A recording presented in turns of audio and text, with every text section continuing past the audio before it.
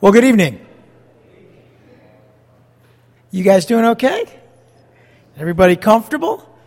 I'm so happy. It's the first time I've been warm, like for 2 days. I've been working here at the church. It's a little drafty over there, and it's just so nice and comfy and cozy in here. I know Jim's probably sweating, but for the rest of us, he's over there in a t-shirt. But I'm just trying to wait it out till like March or April. I'm not a cold weather person, just not for me. When we do missions trips to Latin America and Central America, I'm just so happy, because I have no problem going to the tropics and sweating for 2 weeks, but this is rough for me. So, we're here, it's comfortable, we're together, God has blessed us with a place we can be safe and blessed and be in God's Word. We have so much to be grateful for. We are in James, in his epistle, and we are in chapter 4, verse 13. We've been in the largest section of this book. We started by talking about a faith that perseveres, and then we kind of got into this section of the book, which is the majority of it, which is faith that's proven. And how is faith proven? Well, in many ways, we've looked at the way that faith is proven in our lives, everything from good works to impartiality to self-control, wisdom. But this evening, we're going to talk about the fact that faith is proven in our lives through our dependence on God. And if you're like me, dependence is a bad word. I was raised to be independent.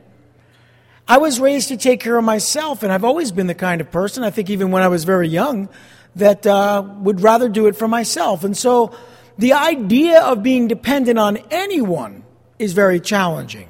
But being dependent upon God is challenging to us in a way that humbles us completely. And what we're going to see in this evening's study, and what James wants us to know, he has some warnings to those that are self-sufficient, self-important, self-indulgent, self-absorbed.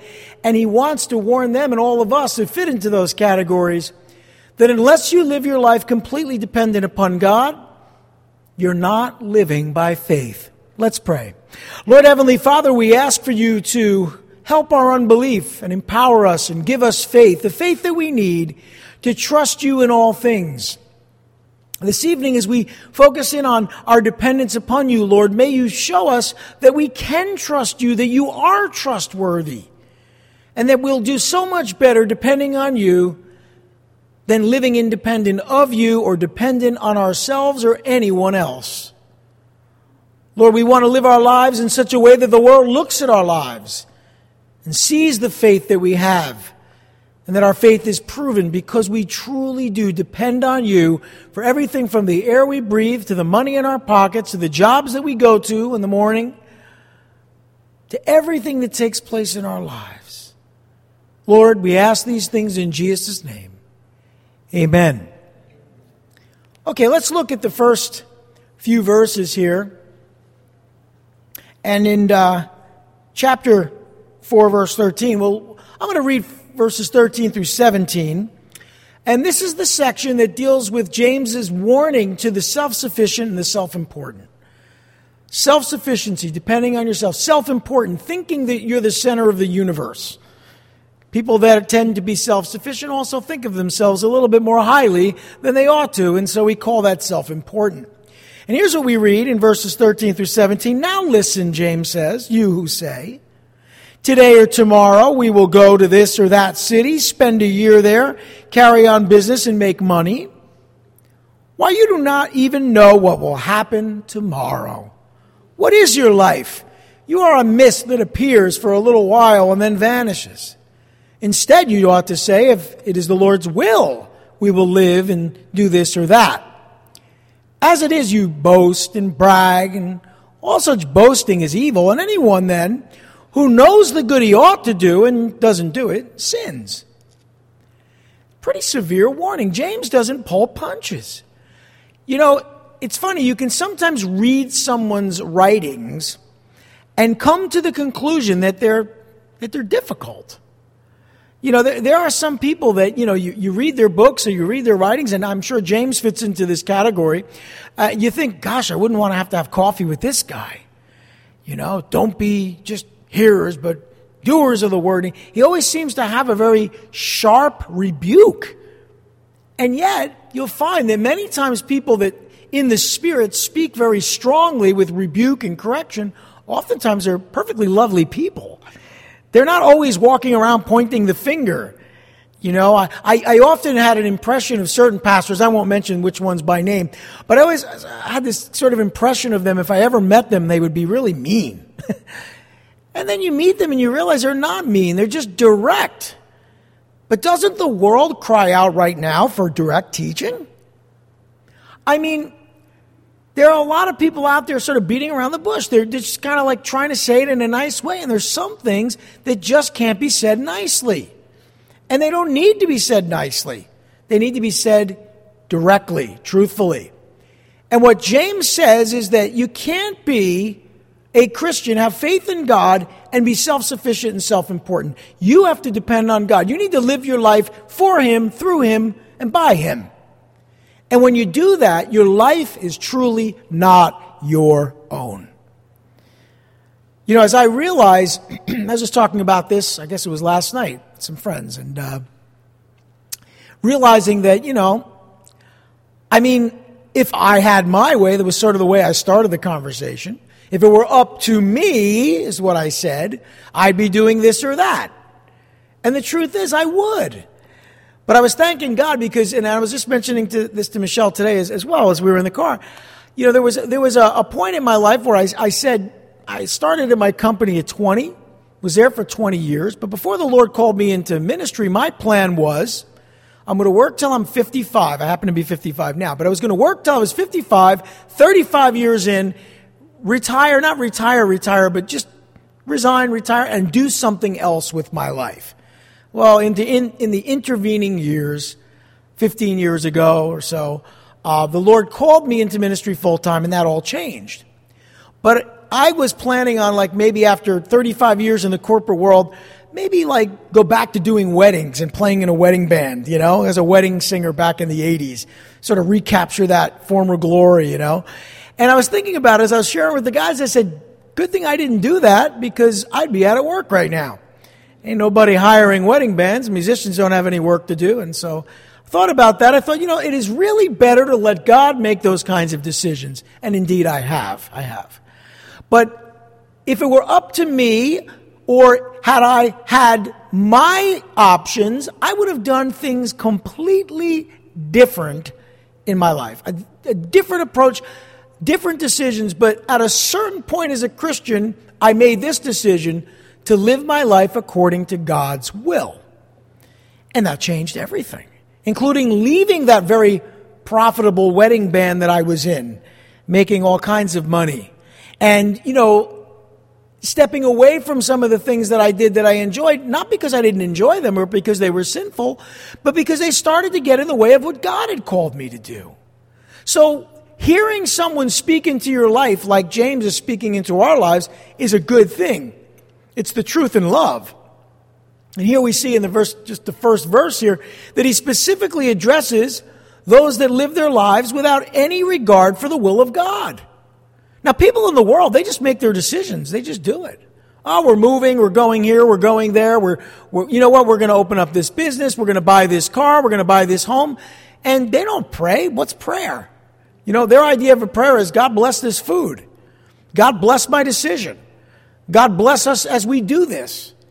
But anyone who truly has faith in God knows that the prayer looks something like this. Lord, is this what you want us to do? Should I even be looking into this? Lord, I'm not going to do anything unless you lead me. You guide me. I'm not just going to look for your confirmation. I'm going to look for your direction. That's a very different type of person. By the way, that's a person of faith. A person of faith isn't the person that has so much faith that they make a decision and say, well, I have enough faith to believe that God will stop me if I'm doing the wrong thing. That's presumption. Presumption. That's very different than faith. And so here, he identifies the fact that they do this without any regard for the will of God. They make their plans based solely on their own wants and desires. And that's how all of us lived before we came to Christ. Look what it says in verse 13. Now listen, you who say today or tomorrow we will go to this or that city, spend a year there, carry on business and make money. It's just, there's no regard for the will of God. These people decide when they will do something, where they will go, how long they will be there. They decide what they will do while they're there. That's just not how people of faith live. We ask God to lead us. In fact, these people believe that they're the ones in control of their lives. That's a very frightening thought. In fact, one of the most comforting things that I can think about in my life is to know that I'm not in control of my life and the major decisions of my life. One of the most comforting things I say to myself is, this is God's church, not mine. One of the most comforting things I say in my own life is, this isn't my life, this is God's life. I've given my life to Him. And I have peace because I have surrendered my heart. But in verse 14, we see that these individuals that we're talking about, they believe they're in control of their lives. Verse 14 tells us that, or he says to them, why you don't even know what will happen tomorrow. And by the way, there's not one person here that knows what will happen tomorrow. The way our world is, anything you can imagine would fall short of what could possibly happen tomorrow. Right? And we read on, it says, what is your life? You are a mist that appears for a little while and then vanishes. Don't think of yourself too highly. You're a mist that appears for a little while and then vanishes, like a cloud that blows by. He's putting it in perspective, and not that we're not important to God, but in yourself, of yourself, you're nothing. You're nothing. And I'm nothing. We're nothing. So these individuals, they really do believe that they're in control, and the illusion of that control, it deceives them into thinking that they can predict the future. Well, we're going to get into this business because we did all the statistics, we know exactly what the market share is, and we're going to be successful. And you know what? Many times, very smart people with entrepreneurial skill are successful. But how do you measure success? By making a lot of money or by obeying God? Because that's what's at stake here. These types of individuals have no concept of how truly insignificant they are apart from Christ. And they refuse to submit their plans to the Lord first, and then, of course, surrender to His will. Some people are afraid to surrender because they may not like what God wants them to do with their lives. You know, speaking of the cold, back in 1987, it was February of 1987, but it was a little bit before that I was at a Tuesday night Bible study in Hasbrook Heights where Harvest Christian Fellowship had one of their midweek studies. It's a study that I attended, and shortly after 2 weeks, gave my life to Christ. And I was there, and I had given my life to Christ about a year earlier, not quite. And it was getting closer to February, and I heard everybody talking about this missions trip to Alaska in February. And I distinctly remember, I think I might have even said it under my breath. Alaska in February, I'd never do that. And I already explained I hate the cold, right? So I remember saying that, and the minute it came out of my mouth, I realized something, that I wasn't surrendered to God. Now, I'm still struggling with surrendering areas of my life to God, but this area in my life I knew wasn't surrendered to God. That I wouldn't go if the Lord called me to go. So I did the craziest thing I could think of. I said, well, God, I would never go, but if you wanted me to go, I would go. And I didn't hear the Lord's audible voice. I hear people say that, and being the New Jersey skeptic that I am, I don't think they really mean what they say. I don't know that anybody hears His audible voice. I've never heard it audibly. Maybe you have, and you're more spiritual than I am then, because I have never heard the Lord speak out loud. But I hear Him speak to my heart all the time. And I think that's kind of what they mean. Like when people say, He literally did this. Well, I kind of think that's what people mean, because I know when God is speaking to my heart, I know. Almost always it's something I either don't want to hear or He's asking me to do something I wouldn't do. Because who else would be telling me to do that? Wouldn't be me. So I said it, and as soon as I said that, I felt the Lord speak to my spirit, my heart, and say, you're going to Alaska in February. And I was like, what? I had never even flown on a plane. I'd never been anywhere. Really, I think the furthest I had been away from home was south was North Carolina, north was Massachusetts, Rhode Island. I'd never really been much of anywhere. I hadn't even been past Pennsylvania. And now the Lord is calling me to surrender my heart to go to the one place I would never go in February, right? And I said it, and I went up to the pastor because I feel like I had to sign the deal. And I actually was hoping he would say, even if you wanted to go, the trip is all booked, you can't go. I figured that's what was going to happen. God was just testing me. It's kind of like one of those Abraham, Isaac things. So I went up to the pastor and I said, I think the Lord is speaking to me about going with you guys to Alaska. The guy that our pastor was talking to was the travel agent booking the flights. He went out into the hall. For young people, there was this thing they call the payphone. They don't exist anymore. But he went out to the hall and he got on a payphone, and before I knew it, I had given my credit card information and I was booked to go to Alaska in February. Now, the irony is that we had a cold snap back here in New Jersey, and it was warmer in Alaska, in Anchorage, Alaska, than it was in New Jersey in February of '87. And I had a great trip. It was life-changing. Transformed my life for ministry, and I realized immediately that God had called me to serve Him with my whole life. Now, what if I had said no? Or what if I hadn't said, well, Lord, if you wanted me to go, I don't want to go, but if you want me to go, I'll go. What if? I always think to myself, well, I proved my faith by just surrendering that option. Now, He could have said, you don't have to go. But that was my call at that time in that area of my life. And, the guy that mentored me went on that trip. Several guys who later became pastors went on that trip. My pastor heard me play guitar around the campfire and said, wow, you should be leading worship. That happened on that trip. So much happened on that trip. My life would have been completely different if I didn't go. I just shared that testimony because when you're in control of your own life, you're really limiting what God wants to do. You really are. So my advice, personal experience, would be surrender your life. Be willing, at least willing, to go and to do whatever God wants you to do, or wherever He wants you to go. The same was true when Pastor Joe asked me about going to Cuba. I took the same approach. Lord, if you want me to go to Cuba, I'll go to Cuba. In October of 2004, I went to Cuba. Same with El Salvador, same with Guatemala. I just kept saying, Lord, wherever you want to go. We were in New York. We were happy there. Lord, if you want me to plant a church in New Jersey, we'll go to New Jersey. Well, here we are. See, all of those types of things come out of your life when you say, Lord, if it's your will, do whatever you want according to your will.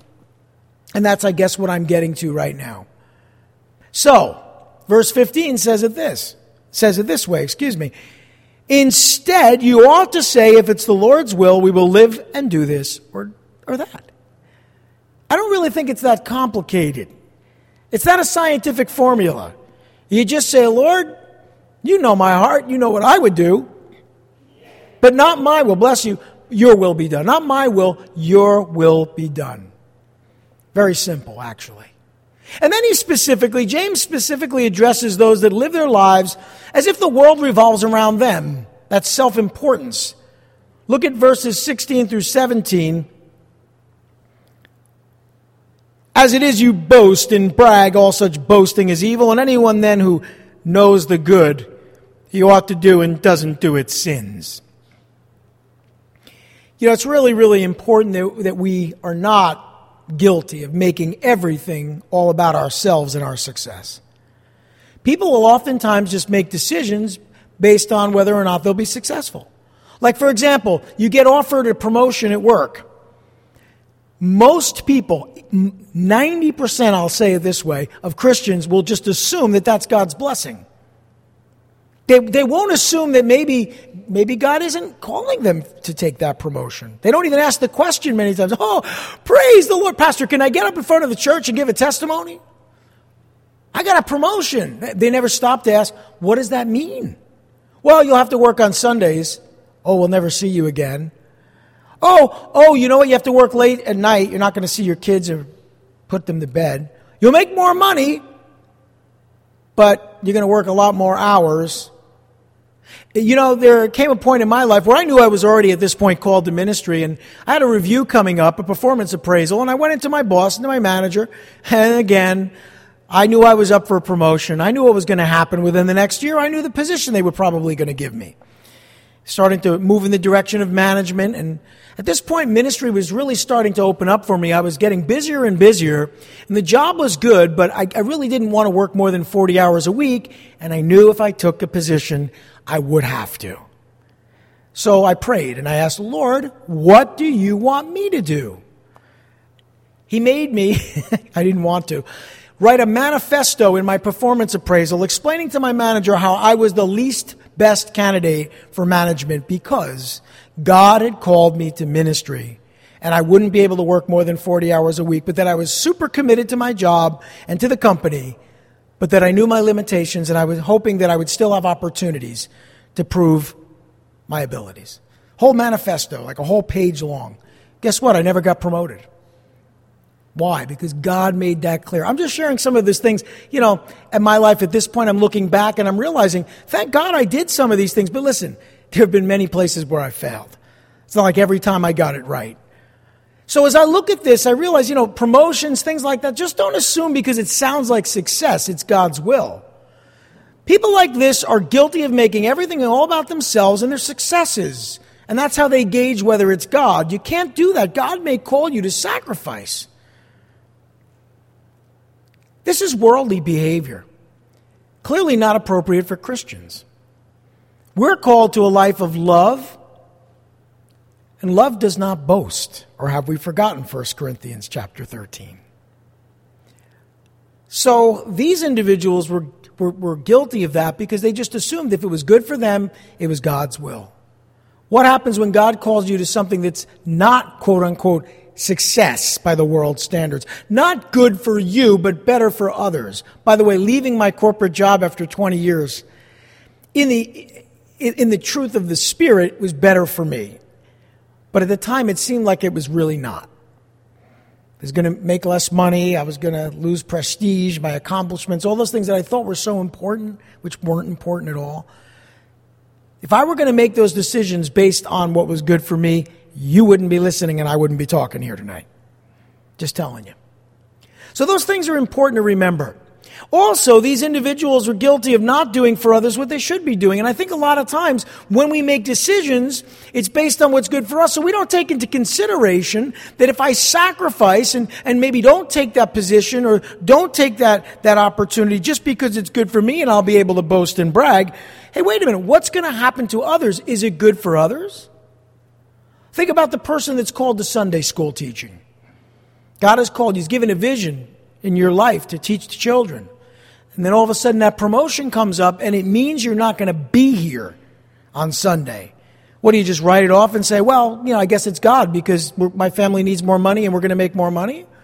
No, your faith is proven through dependence on God. Your faith isn't proven by taking the promotion. Your faith is proven by you saying, no, God has called me to teach the kids, and if this job requires me working on a Sunday, sorry, not interested. That's when your faith is proven. I know that makes sense. It's a lot harder to do. Trust me, I know. It's a lot harder to do. And one of the reasons I got out of the band, one of the reasons, mostly because God was calling me, but one of the reasons is because I couldn't make it out on Sundays. I was out till 3 or 4 in the morning every Saturday night. And the church was in the city, and I knew God was calling me to be in church, so I had to.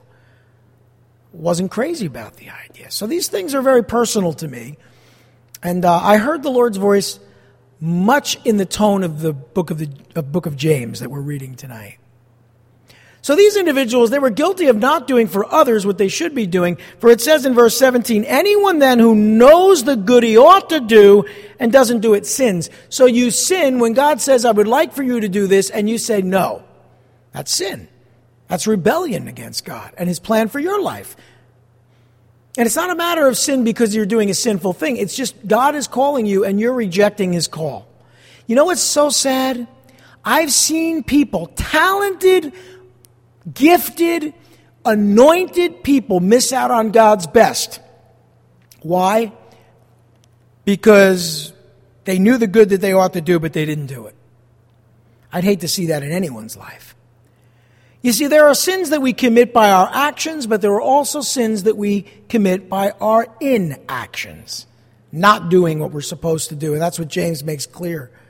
And this is a strong encouragement to put this counsel into practice. Oh, I can't implore you more than this. Just be submitted to God. Surrender to God. That's what this whole section is about. Not boasting about tomorrow, not thinking of tomorrow as an opportunity for you to succeed, but thinking of tomorrow in terms of surrender to God, where you go, when you go, how long you'll be there, what you'll do when you're there. Those are the types of questions God needs to answer for you. Amen? Submit your plans to Him and surrender to His will. Okay, well, the second group of people, or second thing we're going to talk about this evening, has to do with the self-indulgent and self-absorbed. It's similar, but a little different.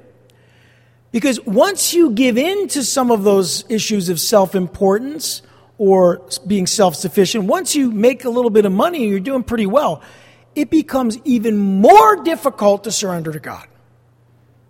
Because, listen, we all like stuff. We all like nice things. One of the things I told myself when I was making pretty good money in the world was, don't spend too much, because one day, I knew I was called to ministry, so one day, you're not going to be able to live like that. So better you live the way you're going to live now so you don't feel like you're missing out when it's time to leave. They call that living below your means. Not above your means, below your means. A lot of people, they can afford the lease on the car, so now they're spending hundreds of dollars a month for a car. And my attitude is I don't like to buy things or pay for things that I can't afford or that I don't need to afford. So I've said this before. Do I like German cars? Actually, let's not even go that far. Do I like the Cadillac XT4? Did I go to the Cadillac dealership a year ago and sit in one? I did. Did I say to myself on the way out of the dealership, this is a nice car? Did I say I'd look good in it? Did I say I like this? Yeah, I went through the whole thing. I even talked to myself. I like the XT5, but the XT4 is so much nicer. But then, like everything, I just surrendered to the Lord, and I said, Lord, what will you have me to do? So I bought a Buick Encore GX, which is basically the same idea, just not as ostentatious nor as much money. And by the way, I like it. It's great. I got nothing to complain about. It gets me where I got to go. But those are the kinds of decisions you make when you're surrendered to the Lord. That's what I'm just putting it out there practically to you today, because I don't want you to think I'm not the guy that likes the Cadillac, because I do. But at the end of the day, I do take those decisions to Christ, and I ask Him to show me what to do. And sometimes, you know what? I don't like the answer I get. Just like you. But in the end, I look back and I say, oh, Lord, thank you for leading me in the way everlasting. I have no regrets. But at the moment, my flesh has to be surrendered. So self-indulgence, what is that? It's like taking good care of yourself. We're not talking about self-care, because that's something that's very important, especially during these days. We're talking about taking a little bit more care of yourself than you should. Self-indulgence. And self-absorbed means that everything you do, it's all about you. So here's what he says. He specifically addresses those that live lives of material wealth. And I want to be clear here. The thing that made material wealth especially evil in those days was that it was made at the expense of others. Even today, if we're going to be honest, people that make millions and billions generally, not always, generally make that money at someone else's expense. The head of corporations make it at the expense of their workers, right? I mean, like, people who are in sales make more money when they make more money off of individuals, right? I mean, let's be honest here for a minute. Generally, I know there are exceptions, but generally, the person that's wealthy is someone that's gotten wealthy and that money came from someone else. Okay? You may have inherited that money. You might have invested very well in the stock market. That's a different story. You may have worked really hard and earned that money yourself. Nothing wrong with that. I'm not saying that's bad. But the kind of wealth and wealthy that we're talking about in the first century are people that made their money because they took advantage of others. And that's still true to some degree today. And so we read James giving this warning, specifically addressing those that live lives of material wealth at the expense of others, says in verses 1 through 3 of chapter 5, "Now listen, you rich people. Weep and wail because of the misery that is coming upon you. Your wealth is rotted, and moths have eaten your clothes. Your gold and silver are corroded, and their corrosion will testify against you and eat your flesh like fire. You have hoarded wealth in the last days." That's pretty harsh. Now again, remember that the wealthy people he's addressing were not just wealthy, but abusive and took advantage of people. And again, that's a general assumption, but that's the case. A wealthy person that was generous, no one would say that to. This is directed at those people who are wealthy at the expense of others. Now, when we think about that, when we kind of absorb what James just said, remember that this is the fourth and by far the strongest rebuke James has for rich people in this book. You could see that James had an axe to grind with people who are wealthy and didn't look to the needs of others. And that's the key. If you're wealthy and you look to the needs of others, who could say anything bad about a person that gives their money away? No one. I know some very, very wealthy people, and they are some of the most generous people I know. And I don't think we're talking about them this evening. But I also know some wealthy people that are pretty stingy. When it talks about that silver and the gold, this is hard for me because I was an investment accountant. I was a project manager. I know the market. I play the market. I've invested in the market. I've done exceptionally well just because I know what I'm doing over the years, long-term investing, retirement, that kind of stuff. But again, I was in the financial services industry. I knew what to do. And the things like precious metals, I was looking at the price of silver and, I'm realizing, gosh, I knew that price was going up a couple of years ago. I acted on it, but I could have really gone for it. I could have made a major investment in silver. And you know why I didn't? Because I kept thinking about verses like this. Just because I can double my wealth doesn't mean I should. See, that's a very important thing. Sometimes people say, yeah, but then you can give 10% to the church or even more. That you can't justify. You have to ask the Lord. If you're going to make a major investment, you say, Lord, what do you want me to do with this money? But if I invested, I know the silver market's going up double in the next year. Let me put it all in this. And they justify it. What if God had something else for you to do with that money, like that investment in others? And now you can't because you locked it up in precious metals. I'm not saying you shouldn't invest in things like that. Yes. But how much? How often? And to what extent? I don't want to be embarrassed when I stand before the throne of God and I say, Lord, I left a lot behind for my heirs, I didn't invest it in the kingdom because I invested it in my heirs. Well, that's not what God has called me to do. So yes, to a certain modest degree, I take advantage of things that I see and make money. But that's not the obsession of my life. The obsession of my life is preaching the gospel. And I'm glad that, and I say this because God has been good to us. I started, 2005 I came on staff here full time. I didn't even want to. I wanted to keep working, but, the Lord called me. And I'll just share this, personal testimony. And Dr. Eddie's one of our trustees here. He's the treasurer. He knows I haven't taken a raise in, 15 years? I could have. I don't want to. I don't need to. God's been good to us. Now, our health insurance goes up, so in a way, I guess I get a raise. Why am I sharing this with you? Because faith is proven by dependence on God. It's not proven through taking good care of yourself. That's such an important principle, especially for you young people. Adopt that principle now in your life, because I wasn't always 55. There was a time where I was 25. And I was living this way, and God has been so good to us, we've never owed a dime since we got married, except for our mortgage, which we paid off early. These are sound principles for life. You don't have to be a genius to put them into practice. You just have to be obedient and dependent upon God. And I pray you all will hear that, because I want you to be prosperous and successful, and so does the Lord. And by prosperous, I mean your needs are met. Amen? So this fourth and strongest rebuke of James for the rich, he makes a really strong point here. See, our lives and our riches on earth are only temporary. They're uncertain, as he said in chapter 1. In chapter 2, he made it clear that wealthy people were causing so many problems in the church. And wealthy people do cause problems many times. And then in chapter 4, we saw that choosing the world and its desires, he called that spiritual adultery. So James had no problem saying these things. And they would be held accountable for how they obtained their wealth, and I think that's the real issue. How do you obtain your wealth? You see, if I were to invest in, let's say, the silver market or the gold market or the platinum market, and I took that money out of money I could use for ministry and missions and giving, and I put it into there, then in a way, how am I obtaining my wealth? By sacrificing my ability to give.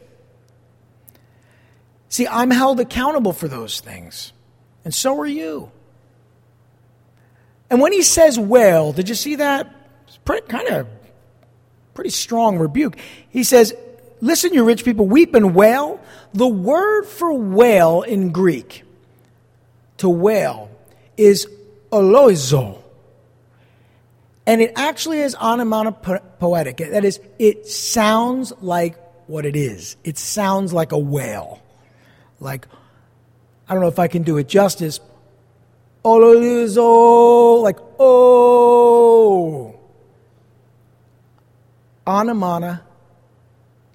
Onomatopoetic. And you see, he's writing in this way, he's saying, you guys are going to be howling and wailing and crying out when the opportunity to invest in the kingdom of God is gone. Don't be found in that way. It carries the very meaning of what he's saying in its sound. They had become rich by oppressing the less fortunate, like Paul said to Timothy. And not all of the wealthy were guilty, but unfortunately mostly were. If you want a good example of the wealthy, look at Acts chapter 4, verses 32 through 37.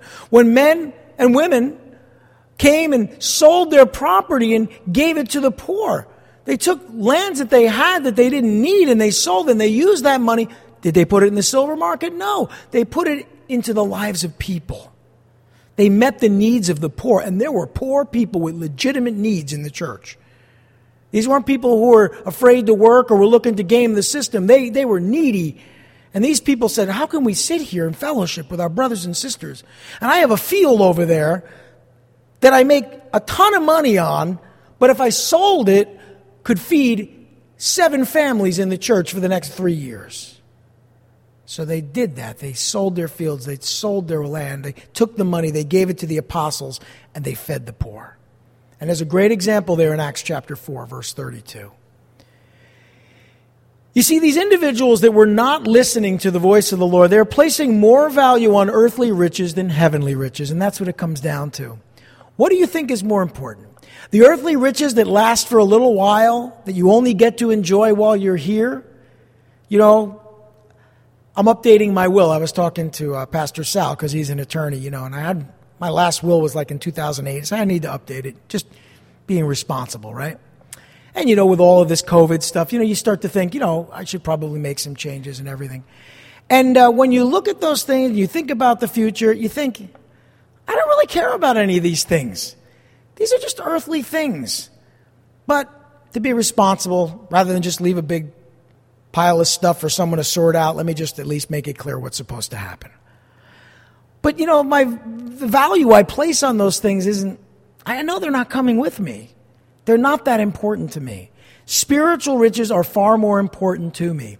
And that's what God cultivates in our hearts as we surrender to Him. And again, I don't want to present myself as like I'm the guy. Believe me, I've struggled through this even today. I'm not saying I got this all wired. I'm just sharing with you the lessons I've learned, some the hard way. Like the year that it took me to leave the band because I didn't want to give it up. And during that year, a lot of things didn't happen in my life. So sometimes we have a difficulty trusting God. But as we read in verses 2 through 3, your wealth is rotted. That is, whatever you have, it's not going to last. Moths have eaten your clothes. You go to a really nice store and you buy a really nice sweater and then you put it in the closet and then the winter passes and it sits around in the spring and then you go and it's got holes in it because the moths have eaten it. It still happens today. Your gold and silver are corroded. See, even precious metals will corrode, and their corrosion will testify against you and eat your flesh like fire because you've hoarded wealth. It says that you have hoarded wealth in the last days. We don't want to hoard wealth ever, but especially now in these last days. See, earthly riches will perish, and they'll obtain no eternal value. The goods, that is when they say your wealth, that word is actually, in that day, your goods were like your food stores, your wheat, your barley, your grains. So when he says it's rotted, you know, you can go to the store, you can go to Trader Joe's and spend $200, but if you don't eat the fruit and the vegetables, you're going to be throwing them out because they rot, even in the fridge. And the same is true for stores of grain. So here you have all this food. You could be feeding so many people, but because you got this silo filled with grain, it ends up rotting when it could have fed people. That's the understanding that James has when he speaks in this way. The goods rot quickly. The garments are easily eaten by moths, and even precious metals will ultimately corrode in the last days, according to Peter in 2 Peter 3, verse 10.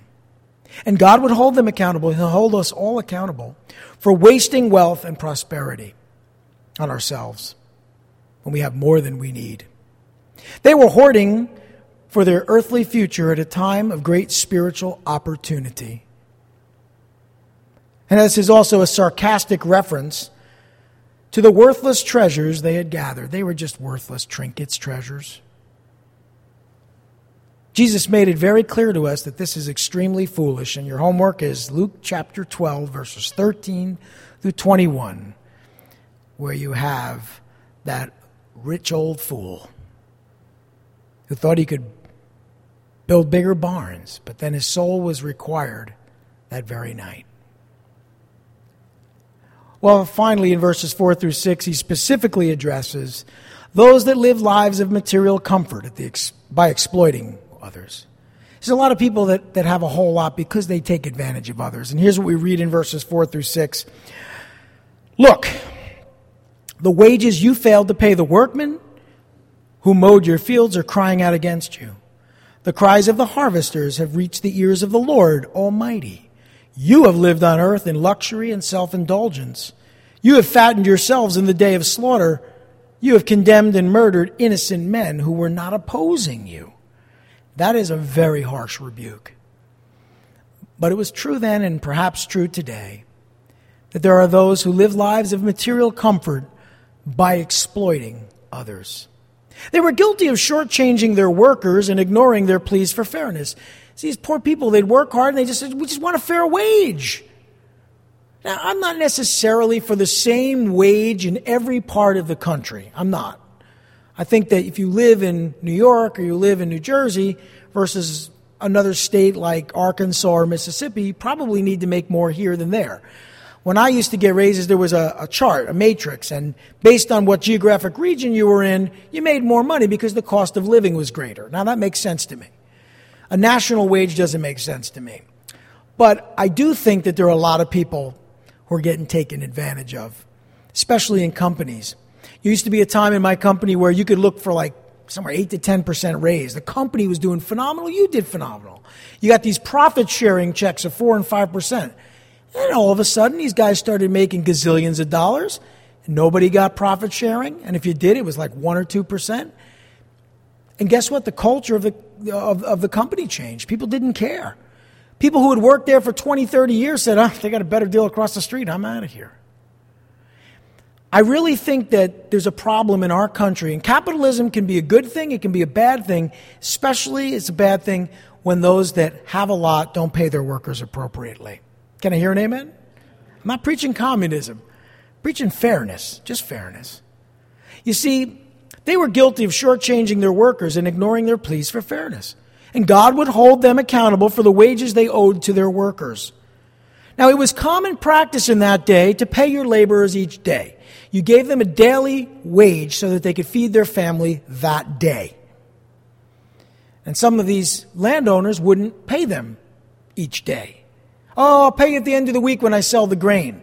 Meanwhile, that worker might starve, he and his family wouldn't eat for 3 days. And it was the law. It was God's law. Deuteronomy, Leviticus, Proverbs, Jeremiah, Malachi, all talk about paying your workers fairly and paying them on time. It was the law. And so these workers appealed to the Lord, and now the Lord would intervene on their behalf. And I pray the Lord would intervene on behalf of those that are being cheated out of good wages because others like to make way more money than they could ever spend. It's sad, really. You know, capitalism worked in our country when those who were wealthy understood their responsibilities for their workers and for society. In England, my wife and I like to watch a lot of period pieces and period dramas. You know, I think of Downton Abbey. There are a lot of these great houses in England. And people say, oh, it's such opulent living. And yet those landowners hired hundreds of workers. It was like they owned a company, and the people that worked, the servants and the land workers and everyone who worked there were just happy to have a job, be well taken care of. And so in a sense, the wealthy person understood their responsibility to take care of the workers.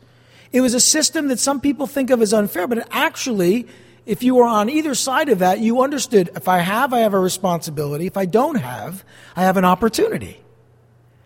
And I'm not saying it's the best system in the world. I'm just saying that when the wealthy understand their responsibility, the system works in capitalism. And then what happened is they raised the taxes after the First World War, and these wealthy landowners couldn't really afford their homes, and so they fired their workers and didn't harvest their fields. And then, of course, the economy tanked. So you see, you got to think about these things. If you're into economics, you know what I'm talking about. But it all works when the wealthy take care of those who are not wealthy. You know, what do you think people did before Social Security and welfare? Because that's only like 100 years, maybe, not even 100 years old. Not even. So what happened? People took care of one another. That's how it's supposed to work. It should still work that way. It's a great system if you have morality at the center. Take away the morality, take away the godliness, and what you have is an abusive, corrupt system. And there you go. That's enough governmental, political philosophy for tonight. But it was the law. It was common practice to do this. And they weren't doing right by their workers. In fact, it says in verse 5, and we've read it already, I believe, it says, you have lived on earth in luxury and self-indulgence, and you have fattened yourselves in the day of slaughter. And that's a very interesting way of saying what he's trying to communicate here. They were guilty of living an opulent lifestyle when others were desperately needy. Desperately needy. And I'm very fortunate to live in a very nice neighborhood, in a very small home, in a very nice neighborhood. Praise God. But, you know, when I look at some of the homes around me, and I realize 2 people live in those homes, sometimes 3, a dog, maybe a cat, a bird. You know, when I think about that, these are huge homes. I've been in some of these large homes. And you know what? I ask myself the question, like, what's up with this? Also, there are some immigrant families that buy those large homes and like 7 families live in them. See, that makes a whole lot more sense to me. But, you know, when I look at this, I realize, you know what? We need to be challenged in America. We do. We do. You see, these individuals, their lives were focused on their high standard of living and their possessions. Their lives were filled with excess, overindulgence, overeating, and obesity. And that's what it means when we read those words, indulgent. Remember in verse 5 it says luxury and self-indulgence. It really implies obesity. That is, you have so much food. Does that sound familiar? You know, they talk about the problems with obesity in the United States, and it's self-indulgence. It's not obesity is not the problem. It's self-indulgence, right? You don't wake up one morning and say, oh, I'm obese. How did that happen? I went to bed. I was fine. I was watching Netflix, fell asleep on the couch, and now I'm obese. I'm morbidly obese. That's not how it works. It's self-indulgence, which leads to obesity. And so that's why that word is appropriately translated there, obesity. So as we look at this, if your life is filled with excess, overindulgence, overeating, obesity, chances are this word is for you tonight. The word luxury is the soft living that breaks men down and destroys their morality. That's the definition of the Greek word for luxury. The soft living that breaks men down and destroys their morality. Self-indulgence can be translated as to live for your own comfort and to satisfy your lusts and your desires. And he describes them as fattened calves. And there was only one reason you fattened a calf and gave it more than it could possibly eat. And it was so you could slaughter it for a feast. And so he's saying, you guys are like fattened calves ready for the slaughter when God's judgment comes. Very strong language. Like I said, you might think twice before having coffee with a guy that writes like this, right? You have fattened yourselves in the day of slaughter, the day of feasting. And it goes on to say, you have condemned and murdered innocent men who are not opposing you. And that last verse tells us something sad. They were responsible for the deaths of the innocent through action and inaction. Because like it or not, despite what Cain said to God regarding his brother Abel, we are our brothers, our sisters' keepers. We are to be responsible. Or did you forget that word? Love your neighbor as yourself. You see, they condemned men and women to die by forcing them to work harder than they needed to work. They murdered men by not paying them fairly and by taking advantage of them. It was their responsibility as wealthy people to care for their workers and their families, and they didn't. They shrugged that responsibility. And according to the Lord, they would be held accountable by him for their many sins. And so we read of this warning. But we also know that if you're going to say you have faith, then that faith is going to be proven not on how successful you are, but on how dependent upon God you are. Let's pray. Lord Heavenly Father, we thank you for your word.